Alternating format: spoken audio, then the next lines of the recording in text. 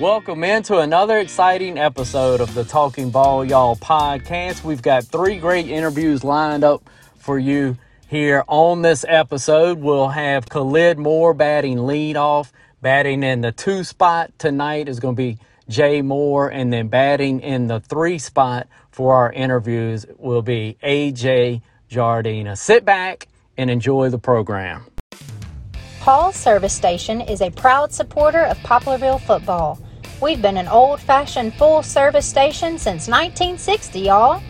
Located at 102 North Main Street, Poplarville, come by and see us.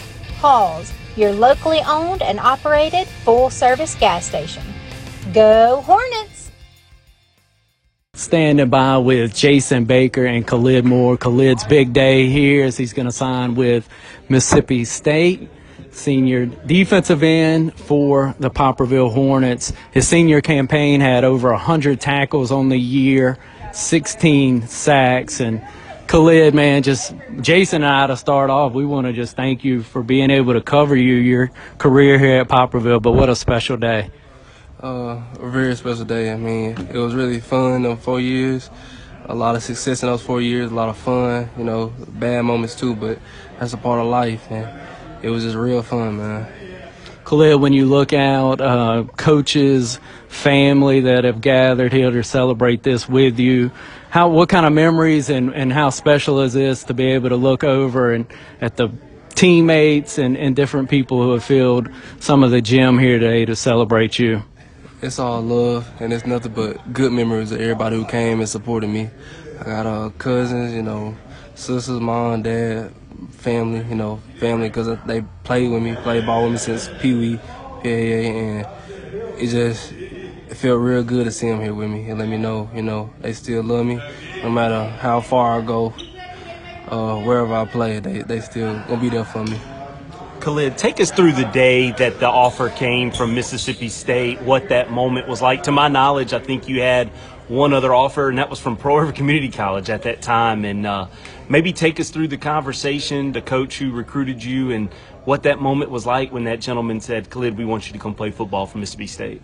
Man, I can remember that day like it was yesterday. I was walking throughout the day, and every coach I passed by was smiling at me, laughing at me. And then we got done working out, and they said, here, you got a phone call. And I stepped outside, and it was like, it's Coach Brock from Mississippi State. And he said, we love the way you play, you watch your film, we love the way you hustle.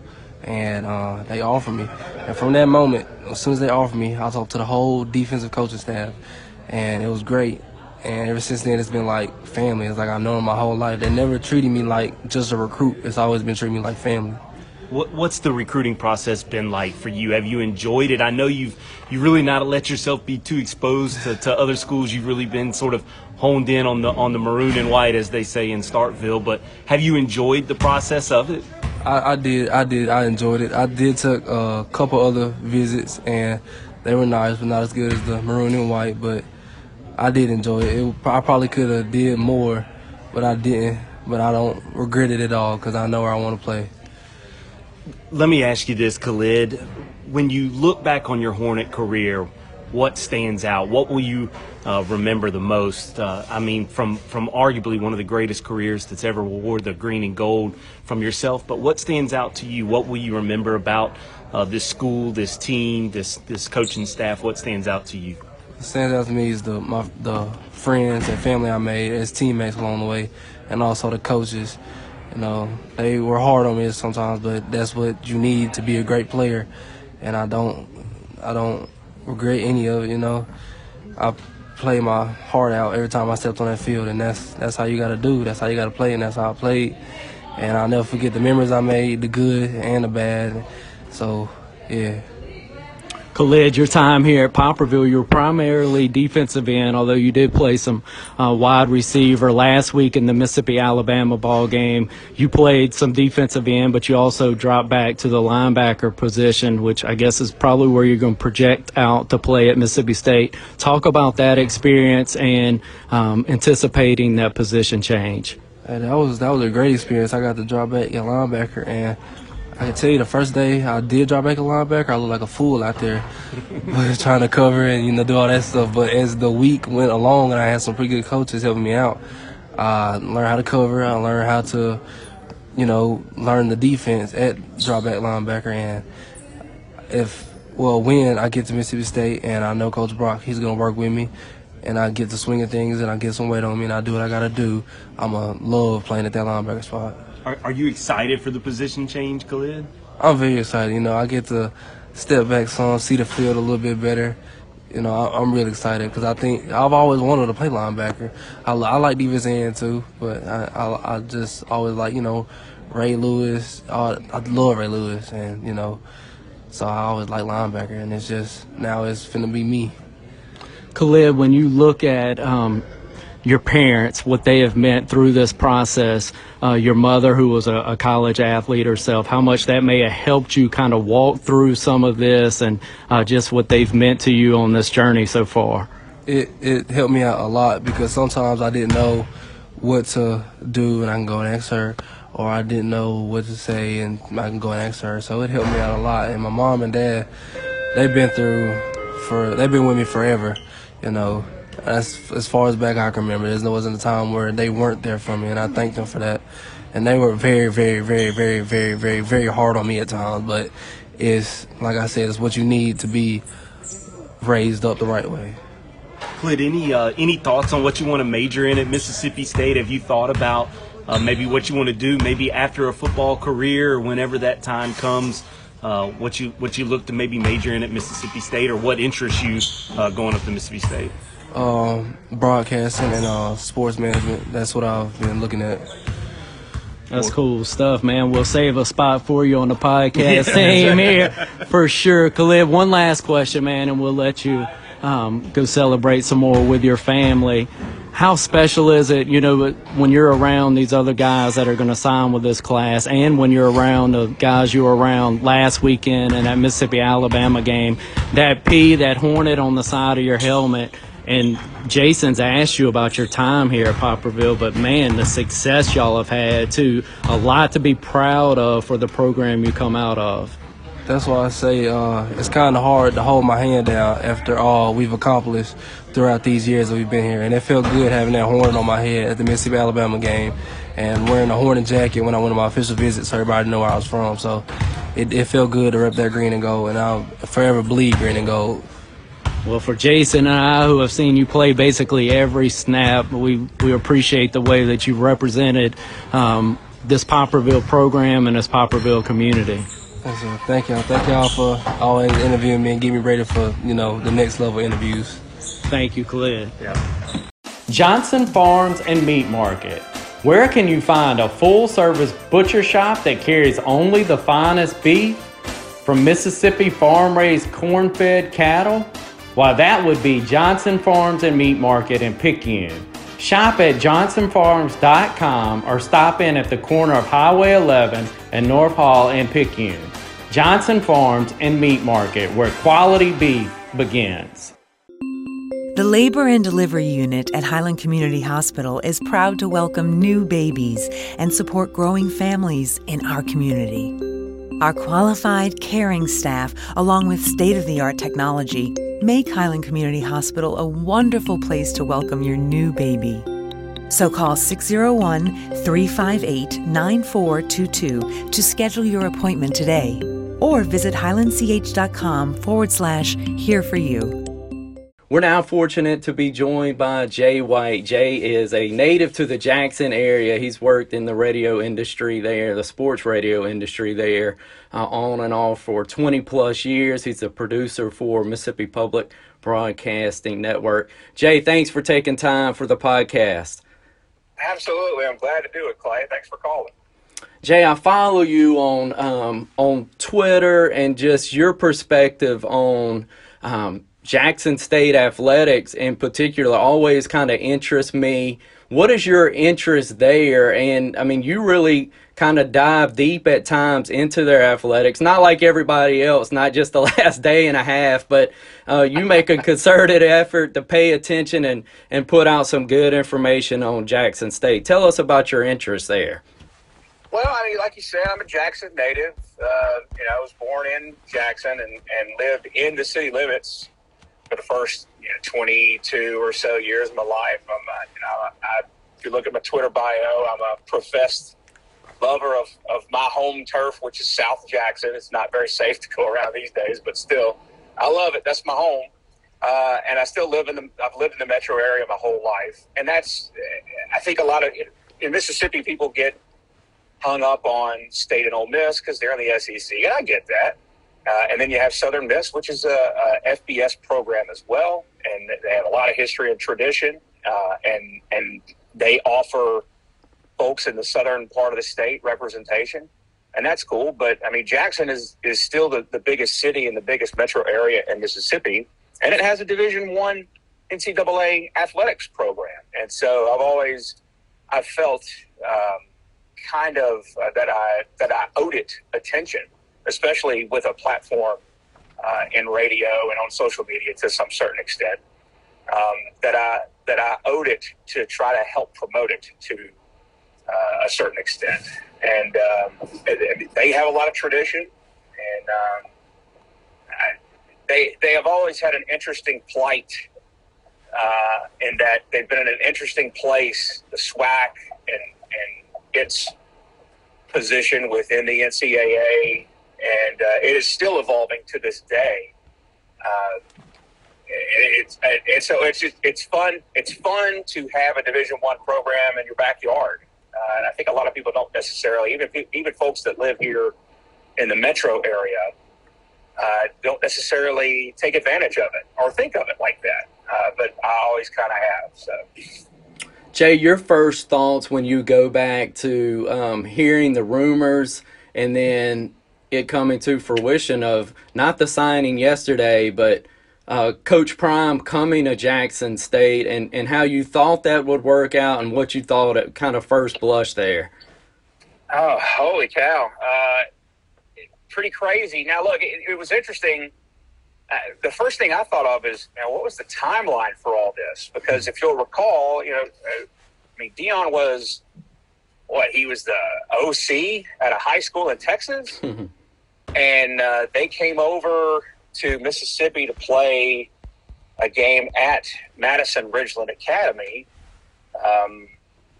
And the next thing you know, within a short period of time, he gets named the head coach at Jackson State. And I'm just like, wow, that's pretty remarkable.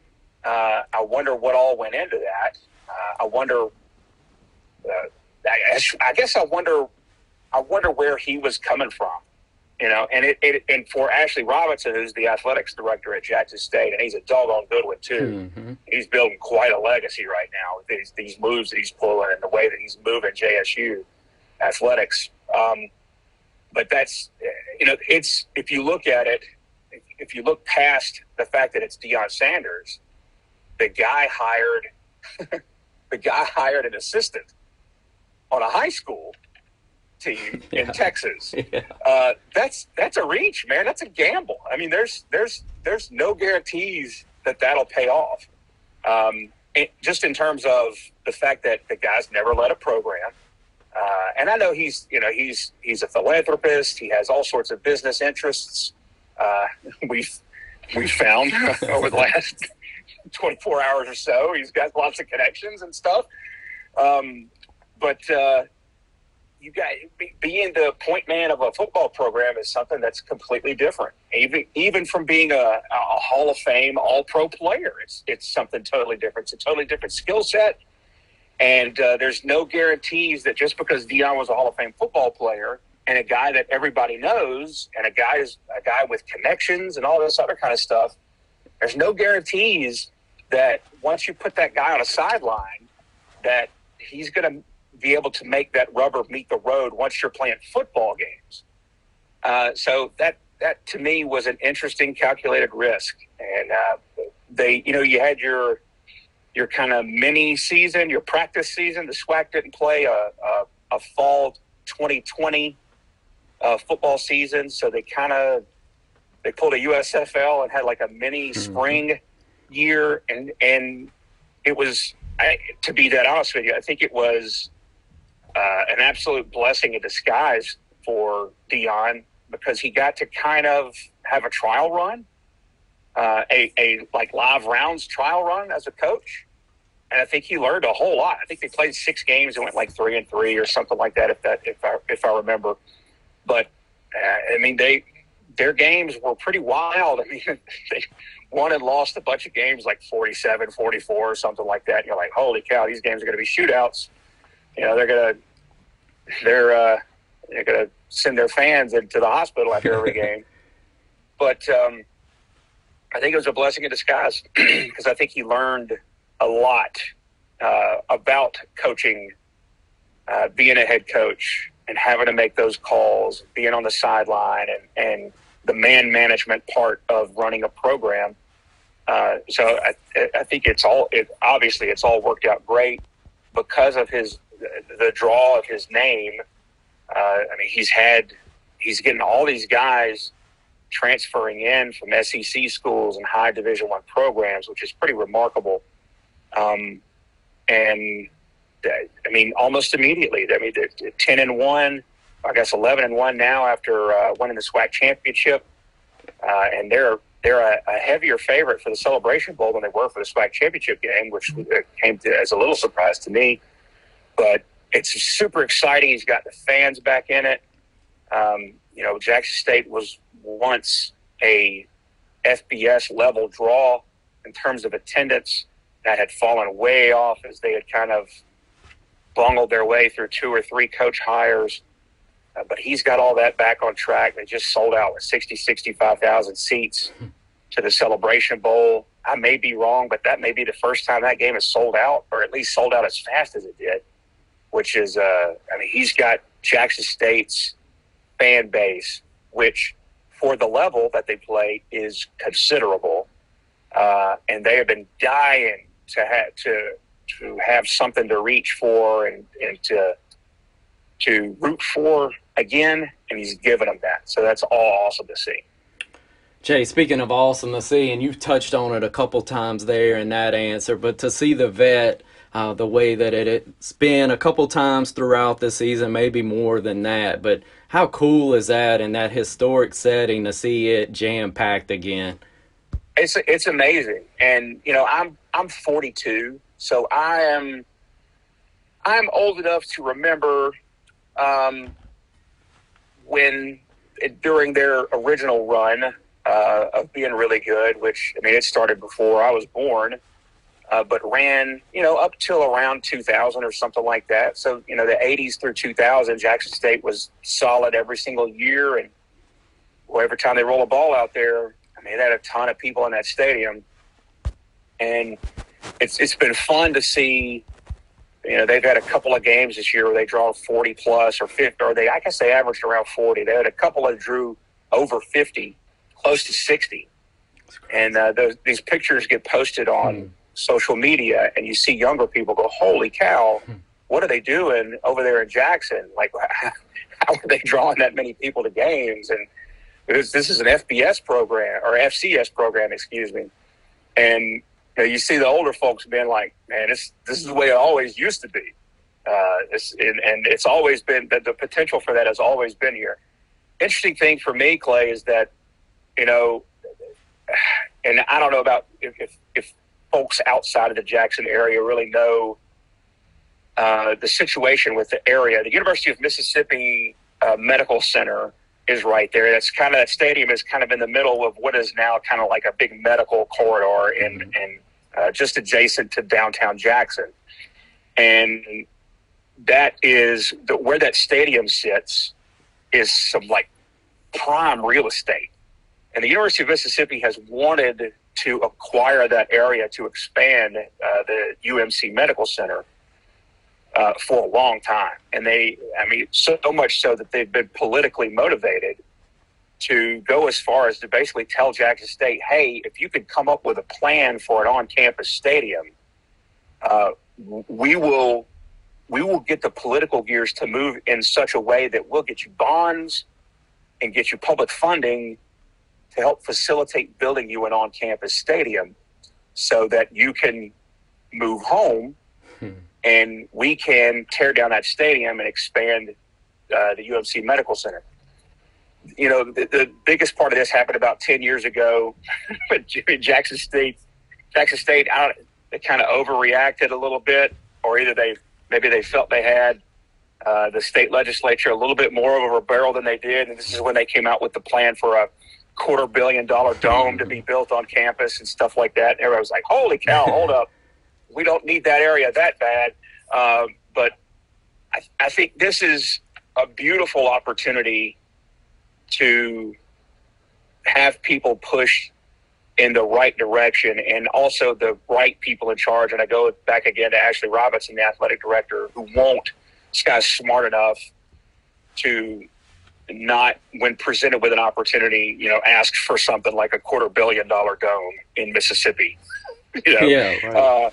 So this is an opportunity for them to really push and have the opportunity to build a beautiful state-of-the-art facility that's just the right size over on their campus, and there's been a lot of gentrification in their campus over the last 10, 15 years or so. And I mean, it could be really, it could be transforming for the rest of their campus and that gentrification process if they, can add a stadium and kind of a mixed use village around it and stuff like that. I mean, and that can help transform.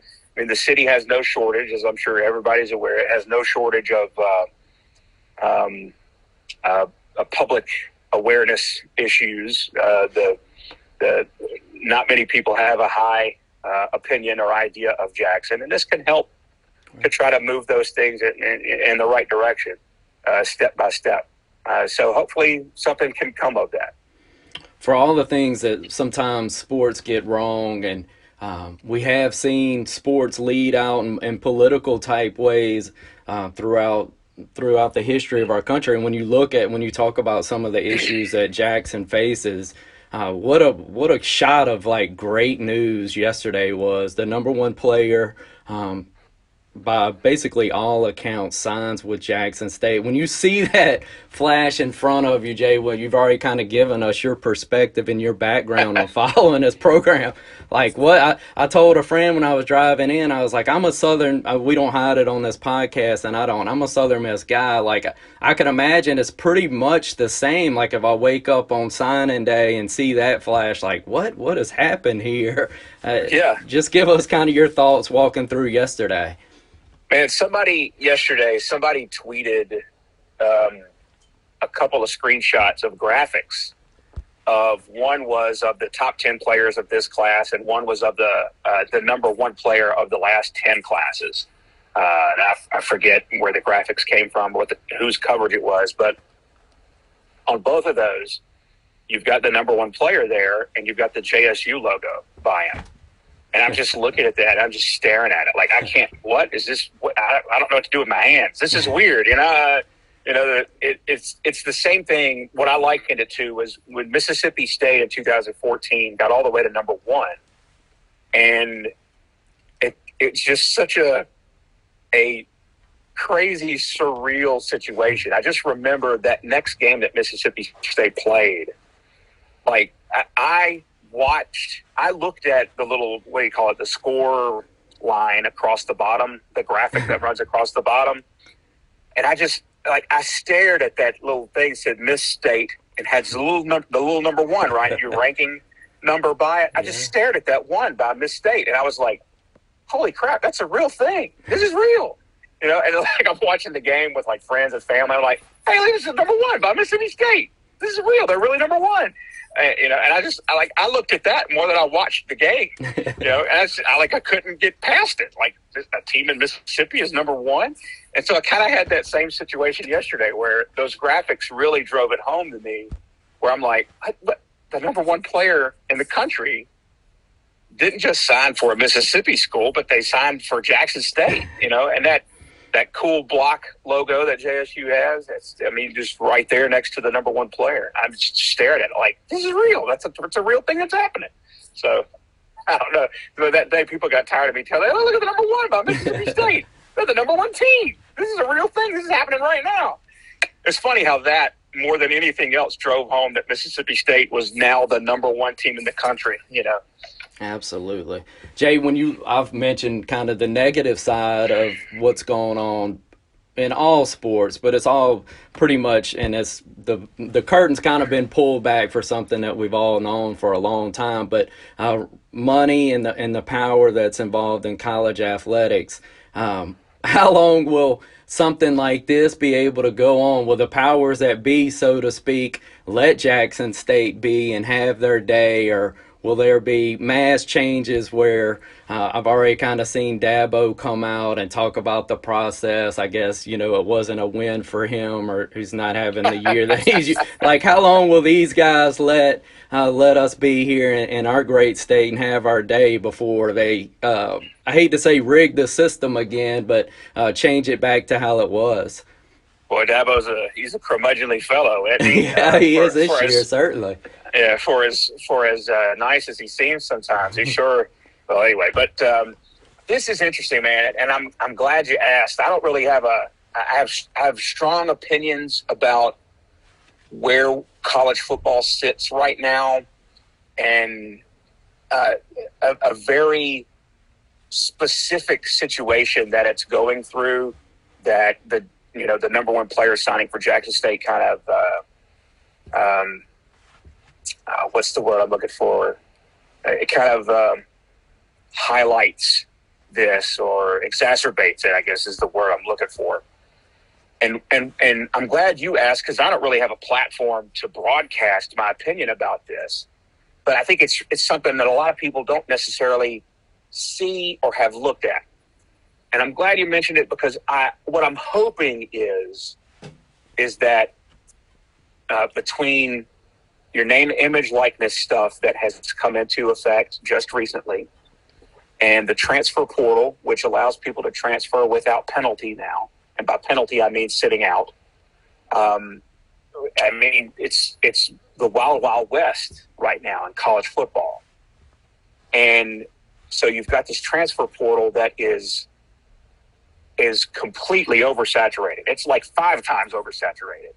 And folks are like, oh man, these players, they're going out here. They don't, they're going to get themselves jammed. I think I heard Matt Wyatt on his radio show not too long ago say something like there were 1,000, and these are old stats now. It was a couple weeks ago, something like 1,080 players in the transfer portal, and like 200 and something had offers. It was like 27% of the players had offers, which means, what? 73% of players are just sitting there hoping. Right. After having already committed themselves to this process. But I think people look at that and they're like, this is what it's going to be now. Well, I don't think that's necessarily the case. And in that regard, I hope the NCAA, or not so much the NCAA, but the conferences and the coaches and the commissioners of the leagues don't overreact and overcorrect. Because I think the reason we're in this situation, number one, is because with the name, image, likeness stuff and the transferring without penalty stuff, the market for the transfer portal has not really been set. A player doesn't really know what his value is when he puts himself out there right now. That hasn't really been set yet. And I think we won't have a good idea of what the actual market is for a transfer player for a while, because, we had this 2020 season when the 2020 season counted against no one's eligibility, right? So we have an entire class of players who have hung around or have been given the opportunity to hang around for another year. Now, that's not just the guys that would go pro or get drafted or stuff like that. That's an entire class, an entire year's worth of eligible players that would take up a quarter of every school's roster, right? But everything else didn't stop. Another class of JUCOs came in. Another class of high school players came in. So you've got a specific set of scholarships and roster spots available. And now you've got a 1/4 overfill. Basically, you got 125% of the amount of players that you would normally have, right? So we've got way too many players and not enough spots. And I think it's going to take a little time for that to correct itself. I think that part of that is, too many players, not enough spots, and the fact that players now have the ability without penalty to be in it for themselves, basically, or go into business for themselves as opposed to being in business for the coach that they signed for. And so I just think it's going to take a little time to correct that. But I think all those things in combination are why we have so many, number one, so many players in the transfer portal. And I hope that they don't overcorrect. And then the thing with the name, image, likeness, man, I don't know if you saw what Gene Chizik said a couple of days ago, but I did. He was talking about one of the schools basically got a deal for their offensive linemen where they're all getting paid $50,000 apiece, and he made a correlation to what public school teachers make, and look, that's what school teachers make is one of my biggest issues with our society. So I can't be more for the purpose of what he said, but a guy who coached 5 years of college football and made $11 million for going 38-38, Yeah. and he won a national championship, but he won it with a player that his staff, and I guess I won't directly indict him on it, but his staff cheated their rear ends off the kit. Right. And if you take him out of the equation, he was a 24-38 coach over 4 seasons, and the guy made $11 million. Boy, there are not many people who could make the point he made and sound stupid and hypocritical about it more than him. Yeah. But he sure went out there and made it. That's the truth. But yeah, I just like him and Dabo and some of these guys. It's funny when these coaches continue to sign bigger and bigger deals. And I say coaches, most of them are not running their mouth about this. A lot of them, like Lane Kiffin, for example. I think a guy like Lane Kiffin sees, and certainly Deion Sanders, sees that these players now get to, they get to basically profit off of what they do. And instead of looking at it curmudgeonly and worrying about how this is going to affect me, some of these guys, more younger and somewhat more progressive coaches, are looking at it and saying, hey, this is my angle. This is how, I can show these guys that I am for them and that I don't see this as, some sort of breaking of the system. And the guys who are progressive with it, they can move really fast and make up a lot of ground, like Lane Kiffin has at Ole Miss. Jay, in danger of getting somewhere we shouldn't be, I want to ask this question because I think it's important. As two early 40 white males, this may be a dangerous question, but kind of you brought up social media, and it doesn't take long to kind of read between the lines where people are going. Some of maybe the racial overtones of when you look at a guy, Alabama's quarterback before he took a snap was basically a millionaire, and we didn't see quite the same reaction as we did for JSU yesterday. Did you kind of feel that in some of the posts and some of the stuff we read yesterday? Yeah, I did. I think it's interesting, man. I think that there was a almost surprising amount of salt out there amongst some people. I think, with social media, you got to take it for what it's worth. Social media gives a party of one a much more of a say and a platform and visibility than what the reality is. So I think an overwhelming majority of people within the college football industry are happy for Jackson State and excited that something different happened. Right. That not the same old folks, not the same old programs benefited from this situation. new blood is always awesome.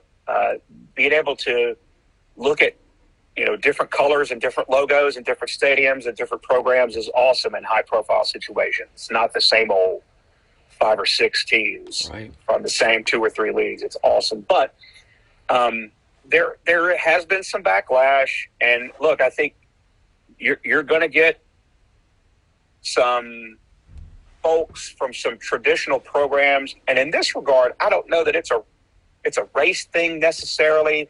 You could certainly tie, a socioeconomic, which has a race-based sidebar to it. It's certainly in Mississippi to it. But I think Florida State fans were hyper angry yesterday because how Deion ironic is that too, Jay? That it's Deion Sanders involved in the Florida State program, college sports. Some of the stuff you just could not make up. I know, right? And they're just like Deion. He's totally swerved them and turned on them like some old school wrestling, and they just are upset. This one guy got some run on social media yesterday because he had a framed Deion Sanders jersey and he burned it. I'm like, man, joke is on you, dude. If you're taking any of this that seriously and you don't play or coach, anyway. But the other element is that, from the other side of it, and I think there's going to be some blowback from, your SEC powerhouses, and it's not necessarily a Jackson State or an HBCU thing. I think it's anybody that looks like they can threaten for some of the pie. Yep. They get very defensive and immediately, and this is where college football mirrors the way some of the bad elements of our government, and that, the rich have tilted all the rules away from the many and toward the few. And it's unregulated, and they control the way the rules work, and they already have the money, so there's not much that many people can do about it. And to your point, when you asked the question, some people are going to try. I don't know what they would do necessarily right now, but they'll figure it out and try to, to tweak the rules where something like this, it would be harder to pull off in the future. But the other element is from the inside, from a fan of an HBCU's perspective, I saw several, HBCU journalists, sports journalists, that were super salty about this yesterday. And I think it's because they don't trust Deion Sanders. I think they feel like I saw one guy call him fool's gold, and that don't get behind all this hype because he's not here for the long haul and he's using this as a stepping stone. And I to be honest with you, Clay, I won't immediately dismiss that thought. But at the same time, yesterday's, the signing day is not the day to come out with all that. Yeah, enjoy the moment. If you're truly, a fan of HBCUs, or if you are, trying to regularly promote the HBCU cause athletically,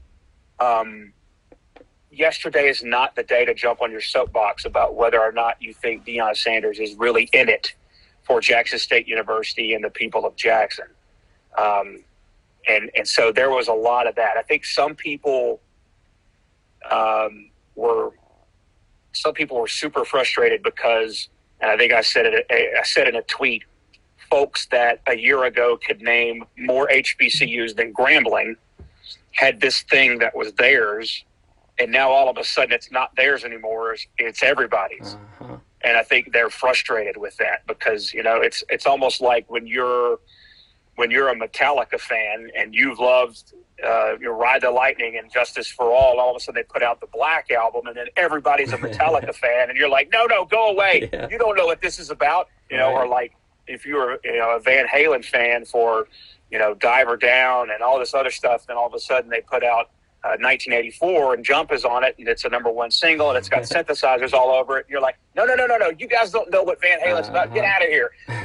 It's like that, except now it's the HBCU thing. It's like this has been their life for the longest time, And up until the last 18 months or so, the HBCU cause athletically had become a struggle. It really had become a struggle. But in the last 18 months or so, the SWAC commissionership changed, and the SWAC as a league, it's the number one HBCU league, and you've seen several of the MEAC schools jump over to the SWAC, and it's very aggressively and quickly moving in a positive direction. And much like what I'm so glad and so in love with what Southern Miss has done over the last 4 or 5 months, because they finally stopped waiting for someone else to help them, and they went into business for themselves, right? Yeah. I think the SWAC's finally done the same thing, as opposed to trying to corporately fit in with everybody else's plan. They said, screw it. No one else is in this for us. So we're going to do what we think is right for us now. And to heck with what anybody else thinks. If you want to stop us, try and stop us. But we're going to do what's best for us. And we're not going to apologize for it. We're going to act and ask for forgiveness later instead of permission. And it's amazing how things can work for you when you do that. That's right. So in that regard, I think this thing that, again, I just think it's a lot of people kind of went through the valley with the HBCUs, and now that they're coming back up to the mountaintop, now everybody sees it and want to be a part of it. Some of these folks are super bitter about it.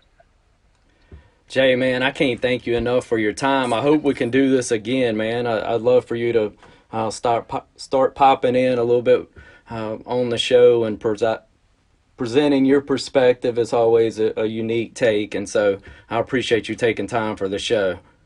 Absolutely, man. Like I said, I just scratched the surface with the Southern Miss stuff, but I'm super duper excited about what they're doing, and I'm super excited for their fans and their alumni. And, getting into a league where you don't have to go to South Beach or El Paso or Saskatchewan for conference games. You're not having to charter flights for your junior varsity volleyball team to go play a game in Saskatoon or wherever. But, outside of that, just them having conference mates that come from similar backgrounds, with similar endowments, similar enrollments, similar athletic budgets, and similar history. In similar sized markets, I'm very excited for Southern Miss and glad that they stopped kind of, waiting for Conference USA to move in a positive direction, and they went into it for themselves. It was awesome. I'm so glad. 15 years too late, but still, nonetheless, it is. The Power 5 conferences and the Big Six bowls, that's a closed system. Cincinnati is a tremendous outlier. I'm actually shocked that has made it as far as it has. If you're not in that party now, you're not invited. And I'm glad that Southern Miss stopped adhering to this imaginary situation where all of these non-Power 5 schools feel like they have to work as hard as they possibly can to try to find a lifeboat into one of those power conferences. You don't have to have that. You can have an awesome existence playing schools that are in your region that have, similar circumstances and advantages that you have, and making it about your fans and not about, overreaching and overspending for something that's never going to come to pass. And I'm so glad Southern Miss did that. I guess I just took up like 3 or 4 more minutes of your time. No, Jay. Oh, man, look. And I couldn't agree with you more. It makes sense on all those different levels. So I think what Jeremy McClain has done there at Southern Miss has been remarkable through COVID and everything else he's had to deal with. Man, he has been a tremendous athletic director there at Southern Miss. Absolutely. Yeah, he has. But, anytime. I love to talk Southern Miss with you. And about their move, I guess more than I just tried to do there in some more detail. But we can talk about that anytime you want, man. I really do appreciate the time. Thank you, Jay, man. We'll be getting back in touch with you here shortly. How do you unwind? Whether it's hunting, riding horses, or just sitting around a campfire, it's better on land you own. Southern Ag Credit can finance that land. Give our Gulfport office a call at 228-832-5582 or visit us online at southernagcredit.com. With fall and cooler weather just around the corner, there's no better time to head out to Brothers in Arms. It's Hattiesburg's premier outdoor gun range. It is located at 4657 Highway 49 South. Whether you're a new shooter or an experienced one, all are invited to shoot on the safe and family-oriented range.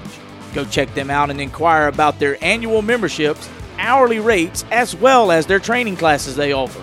Once again, that's Brothers in Arms Outdoor Range at 4657 Highway 49 South in Hattiesburg. And remember, always keep your sights pointed downrange. We're excited now to be joined by the former sports anchor, of course, down on the Gulf Coast at WLOX, AJ Jardina. AJ, thanks for taking time for the podcast.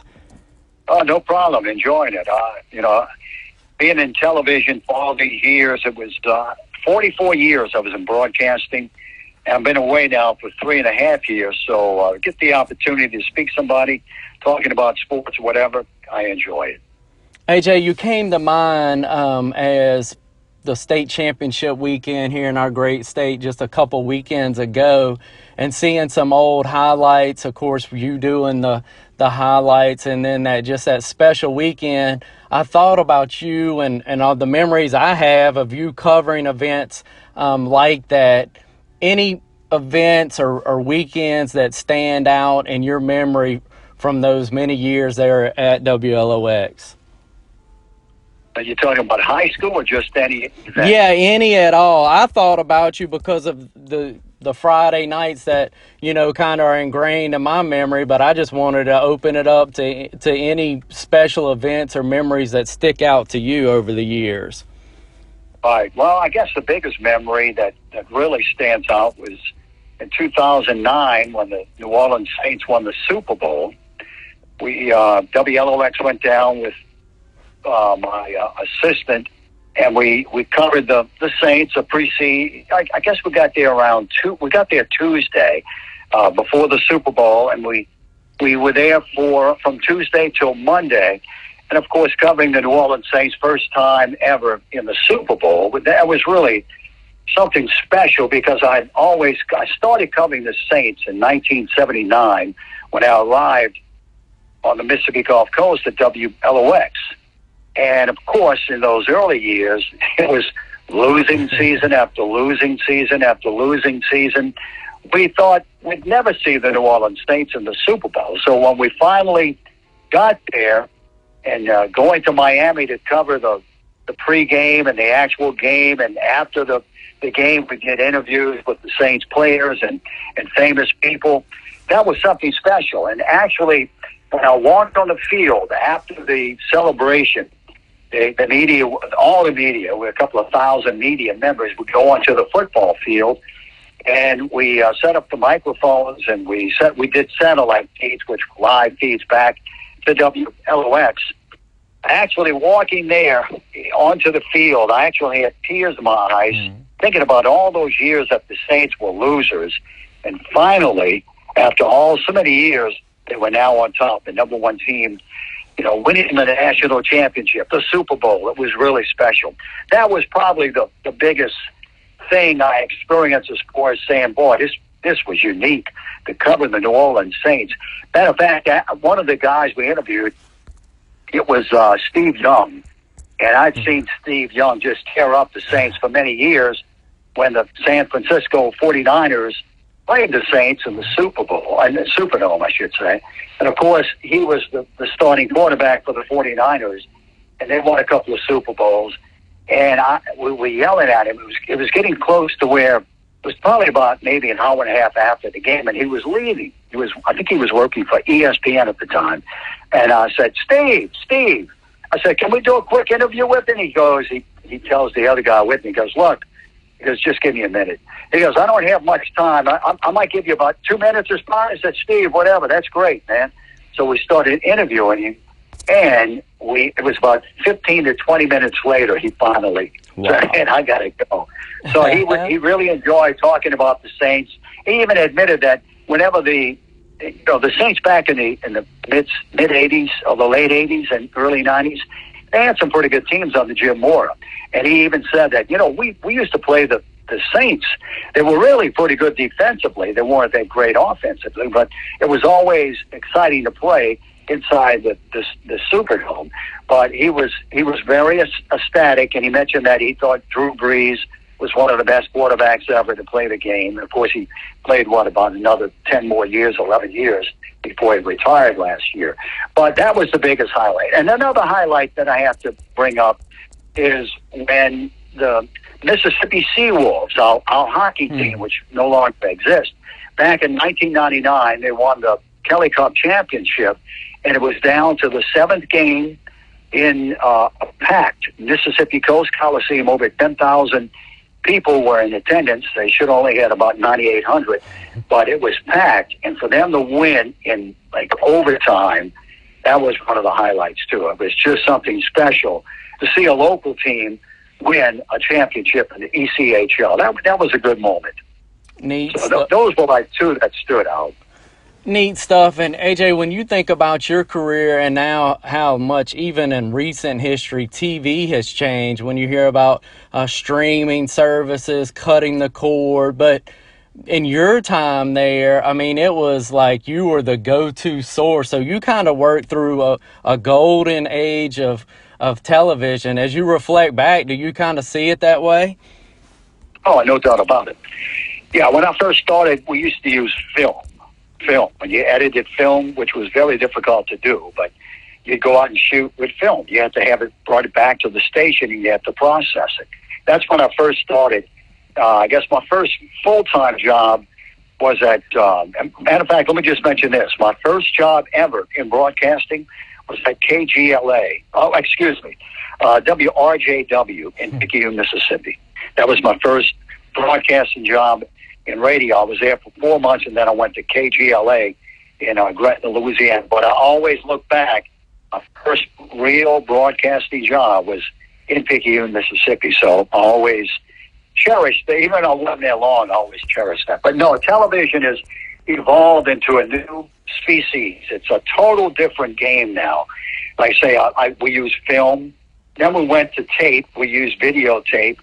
And back then, we had these old cameras. It was like shooting in a cave.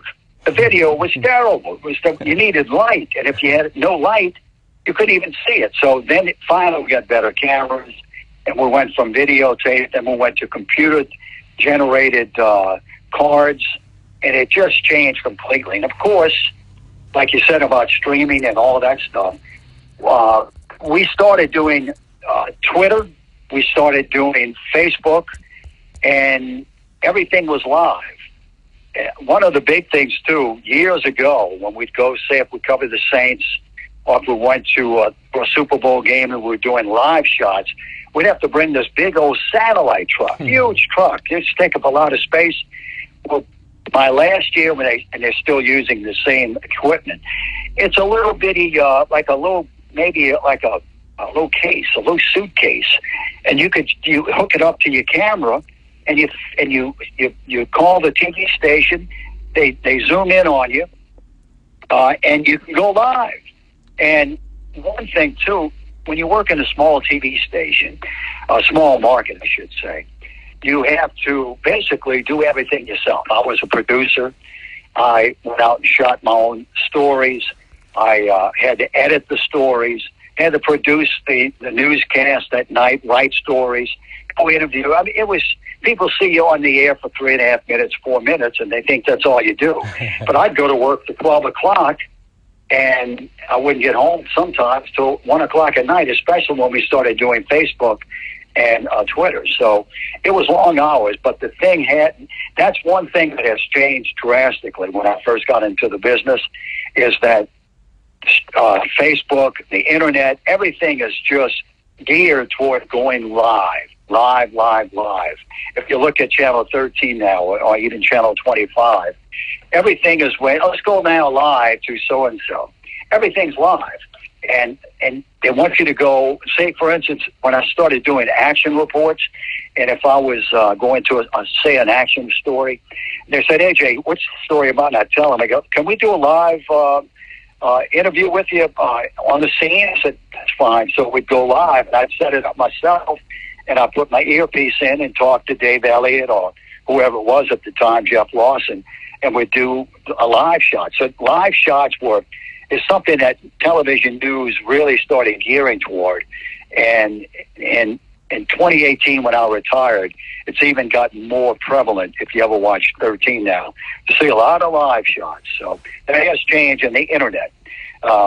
We'd go out on a story, and my news director would say, look, AJ, I want to see something on the internet, WLOX.com. I want that immediately. So if I went to say if I was driving somewhere to say, AJ, can you go cover this? It was an accident and say a building collapsed or whatever. Can you go? Yeah, I'll do that.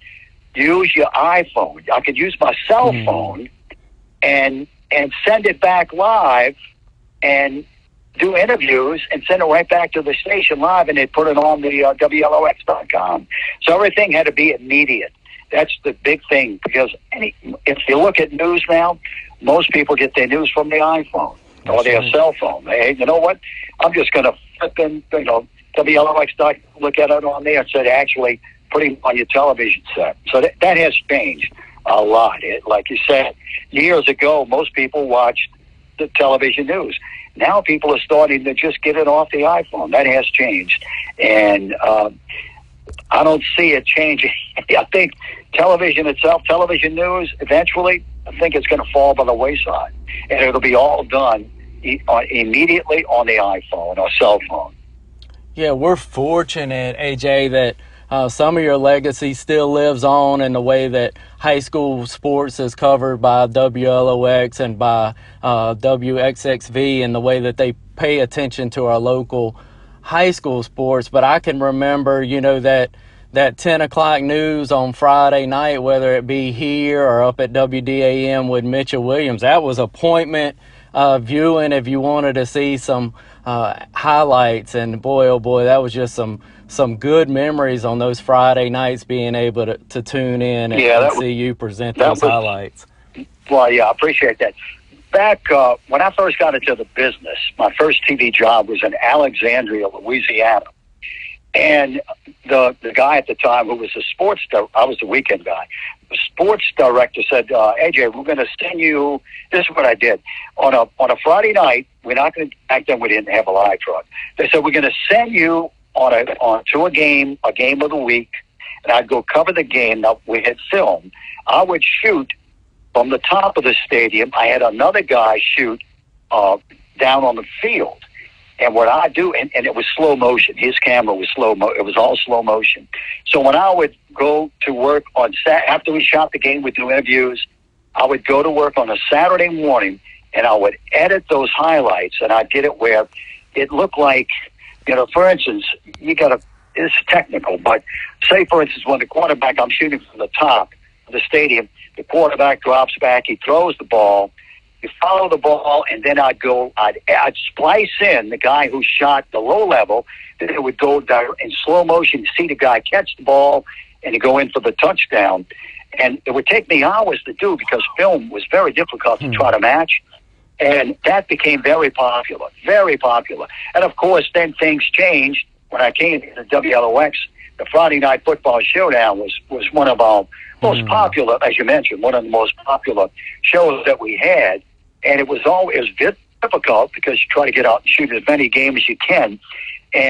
But I always thought, this is what I always thought. When I got into local television, I always said, AJ, I'm going to focus on local teams. Baseball, football, basketball, track and field. I'd even focus on boxing, groups and things like that. Local was my thing because back then ESPN was just starting to really get big. And of course, if you want to watch local sports, you better show local sports. Yeah. So that's why people started tuning in to WLOX. When I first got here, they had an average of about 12 to 17,000 households. That's what they base on people watching your newscast. When I got here, I think it was 12,000. My first rating book, because I did a lot of local sports, people tuned in. We had 17,000 households. And in about I started in 1979. By 1984, we had over 75,000 households watching AJ. Local news. Wow. And so that was a big difference. More people, when I first got here, more people watched, because we had cable's big, on the Mississippi Gulf Coast. More people at the time watched news than local news in New Orleans as opposed to WLOX. Channel 25 didn't exist back then. And so we started to change the culture where, hey, if you want to watch local sports, Channel 13's got it. And so that's a key in my success, was the fact that people tuned in to watch local sports, and I gave it to them. So that helped me, because the more people you have watching, and my salary increased, and I stayed here 39 years at WLOX. I'm still here on the coast in Gulfport. I live in Gulfport, but I've been here 42 years. But I love the coast, and I love WLOX, and it was enjoyable. But local sports, as you mentioned, the Friday night football showdown was really big. And again, I know they did a great job this past year. The two new young men that took over sports now, they do a great job in Friday night football at WLOX, and Jeff Hager does a good job at WXXP as well. So, AJ, tell our listeners, and then I'm curious too, the hello everybody, that traditional line that you would come in with. When did that start, and was it natural to start with? And then, that was like a signature, okay, here we go, we're about to get our sports, when I would hear that. Yeah, back in 1975, I was hired part-time at it was Channel 26 in New Orleans. And it was a low budget thing. I did 5-minute newscast. I did 1 minute news, and this is why shows I like sports. I did 1 minute of news, went to a commercial break, and then I did 3 minutes of sports and the weather. And the first time I went on the air, I just said, there was nobody in the studio. They just set up one camera, and they go, AJ, look, we're just going to leave the. You don't even need the monitor, but I'll tell you what happened the first time. So I go into, I'm nervous. I tell all my mother and everybody to tune in. I'm from New Orleans. I said, man, make sure you tune in. Tonight's my first night on Channel 26. And so I get there and I produce the show, put some highlights together, and I go on the air, and I have a little earpiece. That's my communication with the guy who's the director, who's directing the little newscast. So I'm looking at my watch, and I'm saying, boy, it's getting close to 9:55. They have to have an audio check. Well, the guy tells me in my ear, he goes, all right, I just start reading. And I'm thinking that I'm not live, that he's just doing an audio check. For 1 minute, I just said, hello, everybody. I'm AJ Giardino. Welcome to Headline News 26. And I started reading. And all of a sudden, the guy, this is what I said. When I finished reading the news, the little news segment, thinking I'm only practicing, checking for the audio, I said, and that's a look at news. We'll be back with sports after this message. And actually, I was on the air. They went to the commercial break. I didn't think I was on the air. Oh, so the guy goes, so how was that? He goes, just slow down a little bit if you don't mind. So I'm thinking that, all right, here it is. I'm getting ready to go on the air. And so the guy goes, all right, 5, 4, 3, 2, 1, you're on. And I again, hello, everybody. I'm AJ Giardino. Welcome to Headline News 26. And I started reading the news again. Well, the guy starts screaming in my ear. Again, there's no monitor, so I didn't know what was on the air. He starts screaming in my ear, saying that, "You're on the air! You're on the air! You read that already! You read that already!" I went, "Oh, my God." At first, I said, this guy's trying to screw me up the first time I'm on the air. And so I kept reading until I said, and that's a look at news. We'll be back with sports for the second time. The guy goes, "We don't have a commercial. We already read." And I'm on the air. I said, "Am I on the air right now?" And that was my first experience of TV news. Mercy. And I was ready I was in a state of shock. And when I got home, my mother goes, "You did good, but why did you read the news twice?" I said, "Ma, you wouldn't believe what happened." And look, I was ready to say, maybe I'm not cut out for TV. I was almost ready to quit, but I didn't. I kept at it. I was determined to do a better job. But that was my first experience, and it was devastating. But television is really, like I say, has evolved in numerous areas, and I think you're looking at a product that's better now than when we first got into it. But local news is really changing. I'll tell you another thing that changed. Back after Hurricane Katrina hit, the news department, every time there was something that happened, say if there was a city council meeting that we're talking about, maybe this neighborhood, they need new streets, whatever, they'd go to the city council meeting. They would only interview the politicians. They wouldn't interview the people who were affected by it, the local citizens. So in 2005, when Hurricane Katrina hit, we didn't do sports except for high school football, we didn't do sports for 3 months.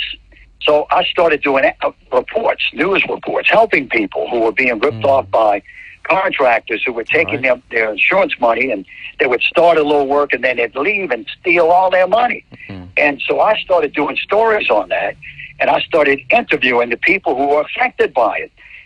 Eventually, I would go interview the politicians and what can we do to stop this? And I even called up Jim Hood, who was the state attorney general back then, saying, "Look, these people are being ripped off. We need some relief. We need to have these people arrested." And eventually, he finally came up with a plan where anything over $5,000, if they stole the money, they would arrest these people. And that's what happened. So, but our station learned that, you know what, instead of interviewing just politicians, let's focus on the citizens of the Mississippi Gulf Coast. And so that was one area that changed, instead of just interviewing the mayors or the city councilmen. Let's talk to the people that are being affected by whatever they're talking about. And that was a positive, that even though it was a negative Hurricane Katrina hitting the coast, but we affected the lives of people. We helped them in a positive way by revealing who these contractors were. And please don't contact this person. We gave them ideas how to check before you actually give these people the money to start the work. So TV after Hurricane Katrina was very, very positive, and it helped a lot of people. And I wound up becoming the action reporter because of that. I still did sports, but I also did action reports. So my career changed in 2005 when I became the action reporter, and they asked me to continue to do it. I do that 3 days a week. And I still do sports, though, but I do the action reports 3 days a week. And I was getting 100 phone calls a day from local citizens after Hurricane Katrina needing help. So that was a big change in my career. And I always wanted to help people. I enjoy doing sports because I brought out the local, the future stars of tomorrow. And even if you weren't a star, we gave you that 5 minutes of the limelight. You saw yourself score the touchdown, or hit a home run, or win the 100-meter dash. But having the fact that we help so many people, that really changed my life, and I enjoyed helping people who had no other avenue to go to. Even the police department couldn't even do anything. So we helped those people. We got the insurance money back, and that was a very positive event in my broadcasting career. And I'm sure you being in their homes every night around that 10:20 mark when your segment would come on really brought you a lot of trust, and people probably trusted you enough to open up and tell how they had been taken advantage of and get you to help them. Oh, yeah. They, matter of fact, my news director said, AJ, I think more people are going to like you being the action reporter than being the sports person, the sports anchor. I said, well, look, I don't mind. I said, I'll do both because they asked me, would you mind just, not doing sports? Because we used to have Jeff Shepard, Bill Snyder, they were the weekend guys, and what they'd do is they would do the 6 and 10 o'clock Wednesday, Thursday, and Friday. But I didn't mind breaking away from sports, but I still covered the Saints, covered college football on the weekend. And let me just say this to anybody, some young people who are thinking about going into television news. It's a very difficult assignment if you are married and have kids. Because one of the drawbacks of being in television is the fact that you do have to work 24/7. It's a 24/7 news item. Let's face it, it's not 9 to 5. It's 24/7. And Christmas, New Year's Eve, Christmas Eve, Thanksgiving, many days we'd have to work those days. Because I know when I finally started saying, I hit that brick wall, saying, you know what, I'm almost 67 years old. I think this is going to be my last year. And I when I did retire, I apologized to my wife and my kids, my children, because I missed so many events. I missed weddings. I missed funerals. I missed birthdays. I missed a lot. And so anybody, young people who are listening right now and they're thinking about going, think about that, because it's something that you're going to have to give a lot of hours to. And you're going to miss many family events. And you're almost married to the television station. The TV people I worked, I used to see them more than I saw my wife and children, because I was around them more than I was coming home. I mean, that was very difficult to contend with. That's why now, since I'm retired, they go, AJ, you doing anything? No, I'm not. I'm spending time with my grandkids and my children and my wife. But I enjoy. Let me tell you this: I wouldn't say I'd never go back to television. I enjoyed every minute of it. But that was one of the drawbacks. So anybody thinking about that, think about it again, because that is a prerequisite that you have to spend a lot of time at the TV station, and you have to spend a lot of time on the internet. You could put your stories on the internet on WLOX.com or whatever, and it was very time consuming. Matter of fact, my last year when I did the Friday Night Football Showdown, what I'd do is I would do a recap. I would stay and do a recap and put about 3 minutes, only about 3.5, 4 minutes of highlights from that particular show, and I would re-edit it and voice it. I wouldn't get home till like 1:30 at night, because I would put it for the morning show, and I would say, that's a look at Friday Night Football Showdown for Good Morning Mississippi. I'm AJ Jardina, WLOX News Now, but that was time consuming. But I didn't mind doing it because I enjoyed helping people, enjoyed letting these people see their sons and daughters, whoever, on TV. Yeah, and you were so good at it too, man. Just a class act to see, and just a lot of enjoyment. You brought a lot of families along the Mississippi Gulf Coast. So AJ, we can't thank you enough for that, and thank you for this time that you spent with us on the podcast. We appreciate it. Oh, I appreciate it. Now, you're going to send me a check for this or what? Yeah, look, the check is in the mail, AJ. All right, hey, Merry Christmas and Happy New Year to you and all the folks who are watching. Thank you, AJ. I appreciate it. Merry Christmas to you too, sir. Okay, Clay. Take care now. Thank you.